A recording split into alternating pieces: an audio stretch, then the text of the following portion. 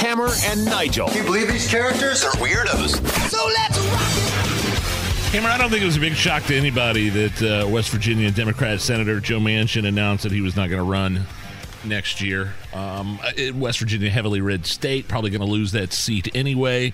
And the Democrat Party is far left of him where he is. He's a moderate Democrat, and I would say the party probably doesn't even want him anymore. So now that he is announced he's not running for re-election, he may be laying the groundwork to run for president. At least that's been the speculation, right? Right. Kind of a third party type of run.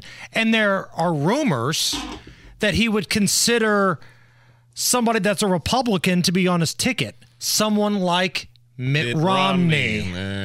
Manchin Romney ticket do anything for you guys? You lost me at Romney. Manchin seems like he's a good guy. Like, I could probably sit down and have a beer and talk about West Virginia football with Governor Manchin. But you're right. He lost me at Romney. But to his credit, he's kind of going on his own version of the Bleep You tour. Now, Vivek Ramaswamy's out there just burning it down right there. But to a lesser extent, Joe Manchin did that yesterday to a much more calm, sophisticated extent. He did a couple of interviews, and I thought these were interesting. So on CNN, Joe Manchin says this country would be in a horrible spot if Donald Trump was reelected, but also Joe Biden, not the person the Democrats thought he was. The country would be in a horrible situation, challenging our democracy if he got reelected. And I've said this very clearly. He believes that truly that the only fair election is the one he wins. He believes that the law only applies to everybody but him. And he attacks anybody that doesn't agree with him. And then he uses this horrible analogies of so many good Americans, just because they might not be in his bandwidth, if you will. And that's the thing we're talking about. And then I've been, to a certain extent, on President Biden. He's not the person we thought that was getting elected, being a centrist and moderate. He's been pushed so far to the left. So if we have this movement in the middle, maybe we can pull people back. Yeah, blah, blah, blah, out of the Trump stuff. I mean, Trump questioned the results of the election. I mean, you know, the threat to democracy thing is so stupid and overplayed.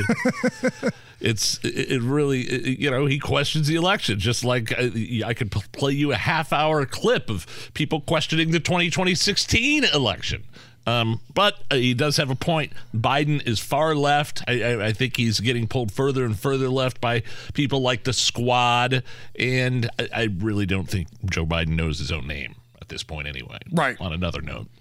Joe Manchin talking a little bit about oil and drilling. That's the problem I have. We're producing more energy today than we ever have.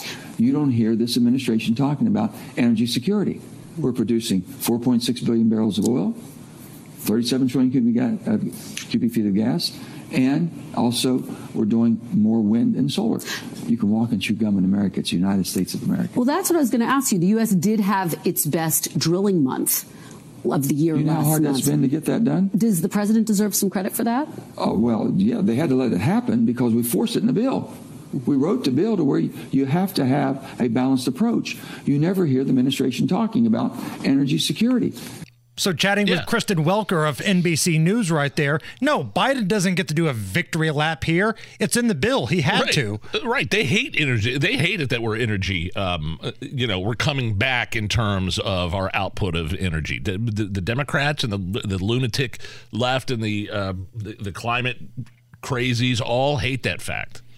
On his chat with NBC, he was asked about Joe Biden's signature legislation, Build Back Better. Let's talk about some of the legislation that you and the president and Congress passed. The Inflation Reduction Act, the bipartisan infrastructure law, CHIPS, the gun safety law. Do you feel like you have a role in helping the president talk about some of this bipartisan legislation that you helped to get passed? I was involved in every piece of legislation you just mentioned, because it's a bipartisan group. Yeah. We pulled out the bipartisan infrastructure bill out of the infamous BBB, Build Back Better, It was just too much. It was just throwing too much. I think it would have basically thrown us into recession, if not a deep depression. I couldn't be for that. But there was some good in there that we pulled out, and we made that a bipartisan bill. And we put it on the agenda, and it passed. Boy, he is just going on a Biden bashing spree. Is he not? Saying Build Back Better was going to lead us into a depression. Like, if it wasn't tweaked, the way that it was put forth originally was going to take the United States into a depression.